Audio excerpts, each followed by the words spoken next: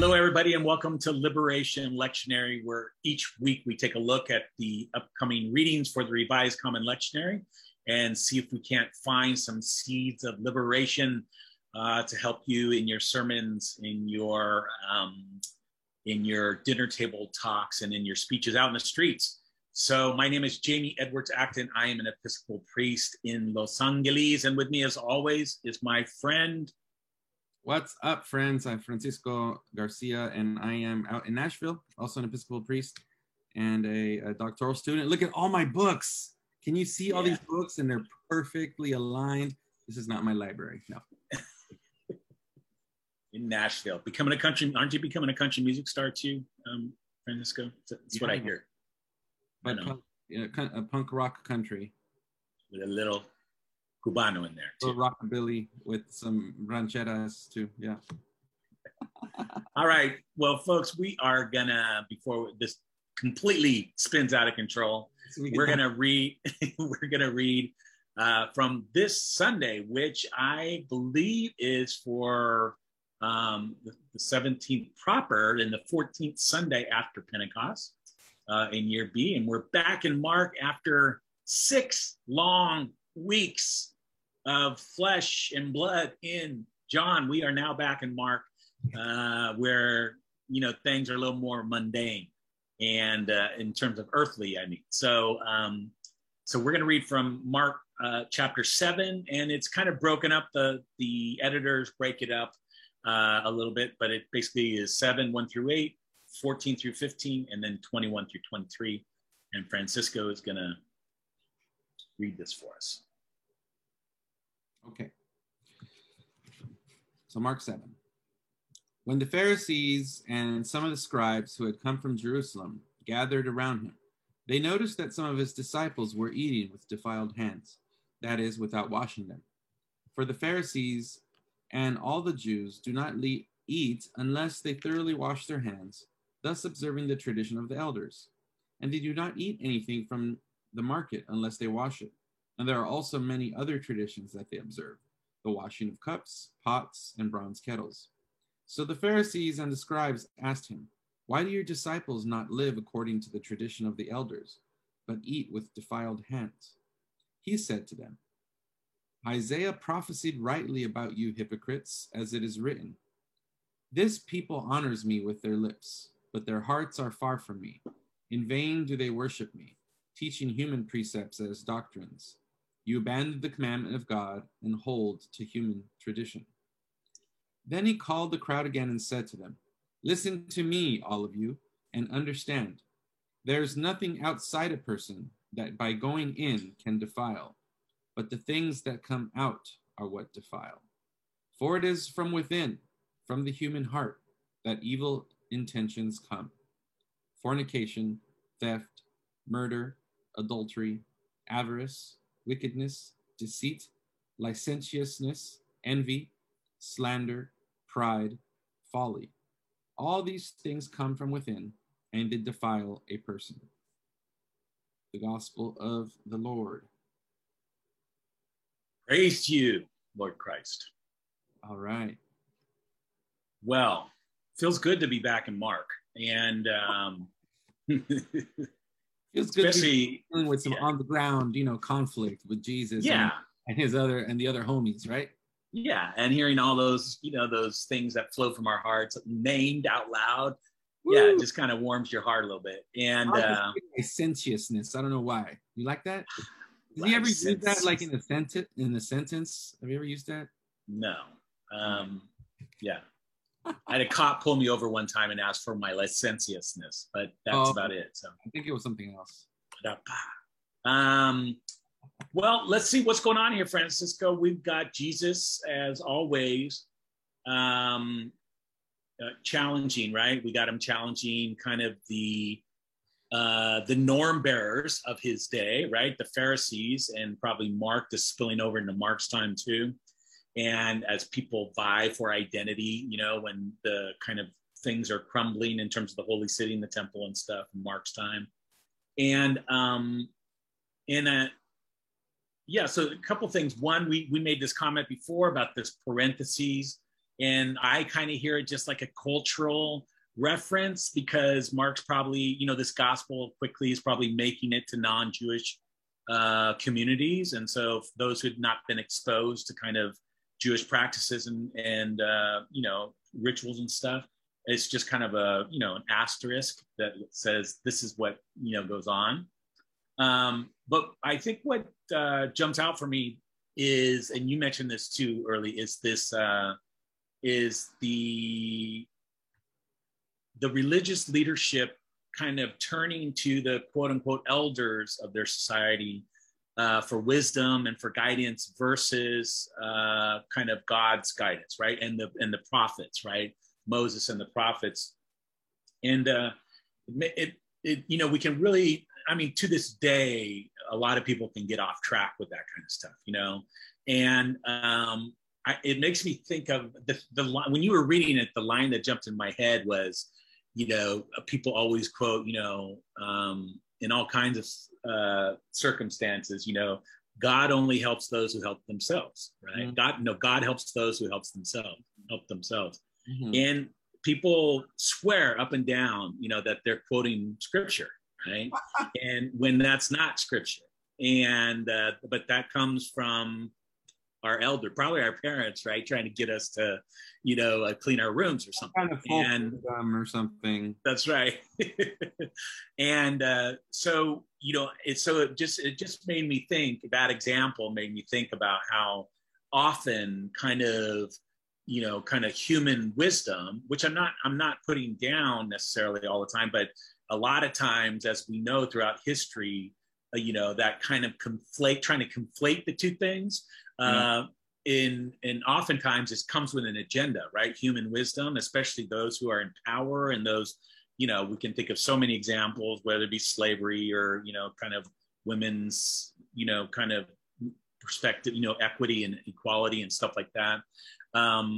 Or, the queer community, gay and lesbian, transgender folks. We've got, all these things that we're calling biblical kind of guidance or truth or whatever, but most often is really just conflated human wisdom with maybe some proof texting here and there, but it becomes clear that people are just trying to, kind of use it for their own agenda. And I get that sense here that, that's always what's ticking off Jesus. He's always angry that people are playing that game, right? To protect their own power and place.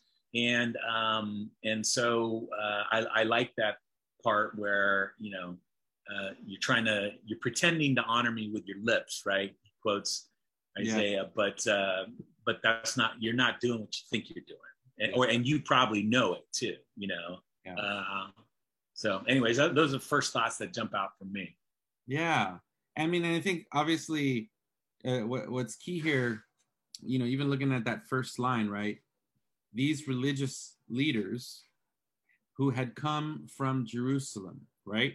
So again, we have that sort of like counterplay between, who Jesus is and where he comes from, right? Jesus does not come from Jerusalem. Jesus does not come from the learned, schools in Jerusalem that sort of would have him within that sort of like elite religious tradition and power structure, right? He comes from, the region of Galilee. He comes from this dusty old town of Nazareth. And so they have come because they've heard about him, and they've heard about the trouble, right, that he's been causing. And so they want to check it out, right? So they've come down to gather around him. And so they're coming to nitpick and then see what is he doing. And what they can point to are these rules, right?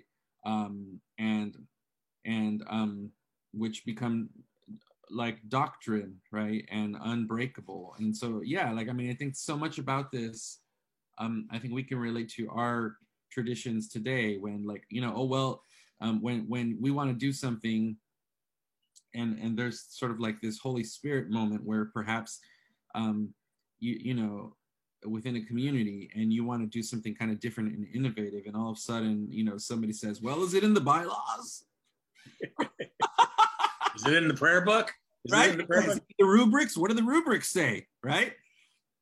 Oh, Those italic letters that, oh my God, if we're outside of the rubrics, what the building's going to fall down, right? So Jesus is challenging that kind of mentality. It's like, where is God in this? Where is spirit? Where is the essence of who we are as people who seek to follow in the way? And that's where Jesus says, like, yeah, you're going to quote the elders, you're going to quote the tradition. Well, I'm going to quote the elders and the tradition too. But guess what? Guess who it's going to be? It's going to be Isaiah. It's going to be Amos. It's going to be Micah. It's going to be Hosea, Right. And he's like, I know the tradition too, And here's what it tells me, right? It's about the human heart and our connection to God. And all y'all's rules, like, I'm not saying you don't have to follow them, but don't come here and tell me and my disciples what is right. It's kind of like that, right? And right. he's in the sand there. And don't lose the forest through the trees, right? So it's like, they get so caught up, and this is so Episcopalian, right? I mean, people get so caught up in the way we do things, how we do things, when we do things, what colors, what, nicks and knacks we use, and all that kind of stuff. And it's just, it can really miss. You're going to miss the whole thing. You know what I mean? The parade's going to come through town, and you're so busy trying to figure out the best way to do it, you're going to miss the whole parade. And I think that's what Jesus is saying here too. Like you're saying, that it's the essence, the spirit, the intent, right, of the kind of the intent of the law, and rather than just the law itself. And forgetting like why these commandments came into being in the first place, right? Not to make us become rule keepers, but to help shape us, right? Shape us for compassion, shape us for inclusion, shape us for making sure that we're looking not only toward the bottom in society, but from the perspective of the bottom, of society. And when we just focus on the doing those things and not being shaped for these other activities, we miss the whole thing altogether. And I think just so people don't get the wrong impression, we're not saying throughout the prayer book, throughout the rubrics, but we're saying when we are doing something, let's make sure that we understand why we are doing them and what purpose do they serve in the greater picture of our purpose, right? Of being in communion with God and seeking to follow Jesus, right? Right. And so, I love the ritual of the church. I love the liturgy, and I want to make sure that that it's in alignment with who we are in our moving towards our formation and in our faith, right? If the rules become more important than the actual relationship that we have with each other and with God, then they've lost their purpose, And so that's what Jesus is getting at here. What are the things that we do that defile, that hurt, that harm? It makes me think about something that my mom has said. She's sort of like the prayer warrior of the family of the Garcia family, and it sounds kind of funny, but there's a purpose to it. She had said that I don't have religion, I have relation. And so if you think about it, right, because she's speaking to this, I don't seek religion, I don't seek some set of rules and doctrines and some institution. I seek it to be in an encounter with the divine, with God, and to see myself connected, with Christ, and following in that way. And so there's something to that. And I think that's what Jesus is saying, right? You abandon the commandment of God and hold the human tradition. It's when the tradition trumps the relationship that we are seeking with God. And part of key to that relationship with God is our relationship with each other and with the world around us, and how we are being witnesses to the call of compassion, of justice, of the greater good. Right. Yeah, and I love what your mom said, and I love that saying, and I think too, I love it because the two don't have to be mutually exclusive. Right. I'm seeking relation, and I'm seeking religion to help me in its best form, right? When it's at its best, to help me be in relationship with God. Right. And it makes me think of my own journey. I didn't grow up in the church. I imagine what your mom is saying comes from her own experience, right? And in the church and stuff. And I didn't grow up in the church. I didn't get baptized till I was 27. And I had that. It was all about that relationship, right? And at best, maybe in my early, until I was 8, we went to a Unitarian fellowship, and then after that, it was just like a kind of a mishmash of this, cosmic and that world religion and that and everything, which was wonderful on the one hand, but on the other hand, I needed something to give me a narrative shape. What I mean? I needed narrative shape to my experience and to my story. And that's what drew me to Christianity. And I could have probably gone to any, like decent narrative, kind of religious narrative. But it was because of the relationships that I had that I ended up not only becoming Christian, but Episcopalian. Relationships that I developed with someone I used to play softball, Gary Cummins, that. And years before I became a Christian. So, but yeah, so it just made me think of that, how, that what Jesus is not condemning the thing outright, what I mean? All the practice and outright, it's just how they're being misused right now. They're being mishandled. Weaponized. Yeah. And they're being weaponized. Exactly. And that's when they're at their worst. And when they're at their kind of middle worst is just when people are just checking boxes, right? And, like get my baptism done, get my quinceañera done, get my first communion, get my confirmation, unless those are somehow shaping you, right? For your relationship with God and others, then they're really just, it's not, there's no there. So, and they're a distraction at best, and they're, like you said, they're weapons at worst. So. And so, I mean, I think, from our perspective in terms of, where's the liberation in this? I think when there's a misalignment of those things, right, between the religion and relation or relationship, then we are not on the pathway to, to liberation, right? Because we're not expressing ourselves, and our actions do not match, the essence of the faith, and that's right, because our faith was designed to kind of elicit a liberation, to lift up liberation, to identify liberative movement, kind of activity. And so if that's not happening, something's gone, sideways. So that should be kind of like the check, right? Like that's the meter. If the liberation meters are not flashing, go take another look at that piece of scripture, or go redo your ministry, or go, work on your sermon a little bit more, because that meter needs to flash. So, yeah, I have a good sentence here from our friend Gustavo Gutierrez, who I often draw from, about this scripture, and he sums it up pretty good. I think he says, "If faith in God is not expressed in loving gestures toward others, it is devoid of content." Yeah, he said, "There's no there, Yeah. And so that, I think, is where Jesus is really coming from here.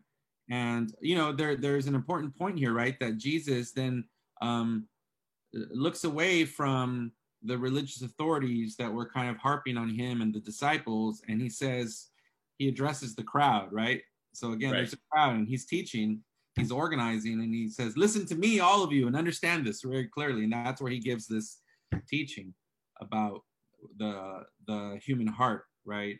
I hope that people don't see this list and think of it in terms of like, oh my God, we're just terrible people. Like, I'm just a bad person. Am I always like, that frame of like, we're just sinners in the hands of an angry God. We can do. we're just wretched. I think I want to invite us to also think about these things from a structural perspective, not just a personal perspective, right? Think about, this list of theft, societal, right? Yeah. Mm-hmm. Especially things like theft, murder, avarice, wickedness, deceit, and think about. And well, let me mount a defense for fornication here, which you did earlier, and you pointed out in that, especially in that social context, because fornication.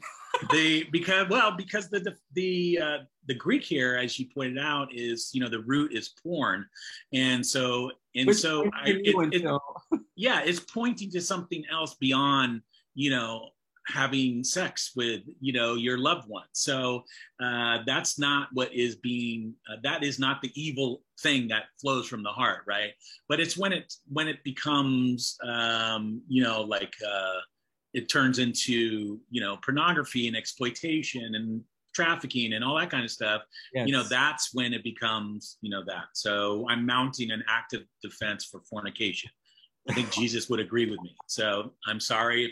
This may be the last time that you listen to this podcast. But and how bad, obviously, how many lives have been hurt because of that, of a certain interpretation of this word.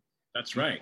Where we've been taught that sexuality is sinful, right, and that it's only for the purposes of procreation. And not for human expression and joy in the context of, like you said, of a loving consensual relationship, right? That's right. And so this was really kind of like looking at that interlinear Greek, that word is porneai, like a porn with the EIAI, and the transliteration or the other translation given is prostitutions. So that's a more fitting word, because then there's a power relationship, right? Again, right? In prostitution, there's a power relationship. There's a system. There is harm being done, and it's a different thing altogether. I'm going to let your biblical Greek professor know that you referred to Greek for the first time in this podcast, and it happened to be porneai. Yes, so the one Greek word, yes. The one Greek word that he's learned so far. So, all right. Well, friends, on that very bizarre note, we're going to bring this to an end. Hopefully, with a couple giggles, you've discovered clearly the obvious liberation here of, as Francisco's mom summed it up so well, that what we're after is relation and not religion. And religion can aid that process. And so we hope that you'll take these nuggets of liberative wisdom and apply them wherever needed. Go plant those seeds, because this world needs these right now. And so hope you can be a part of that. You can find us here on Facebook and Instagram. Please like us or follow us and share with your friends. And you can find us on podcasts, wherever you get your podcasts. And if you leave a review on Apple Podcasts, it just we love that. We love that. And we'd love for you to engage wherever you, through comments and stuff. Let us know what you think. So, but we hope here at Liberation Lectionary you can find a source of, like that old hymn says, good religion, right? Have you got good religion? Certainly, Lord. We've taken the streets, and good religion and good relation. You can do them both. That's a new verse for our next action. So, have you got good relation? So, we're going to attribute it to your mom. That's right. Well, until next week, friends, take care. Peace.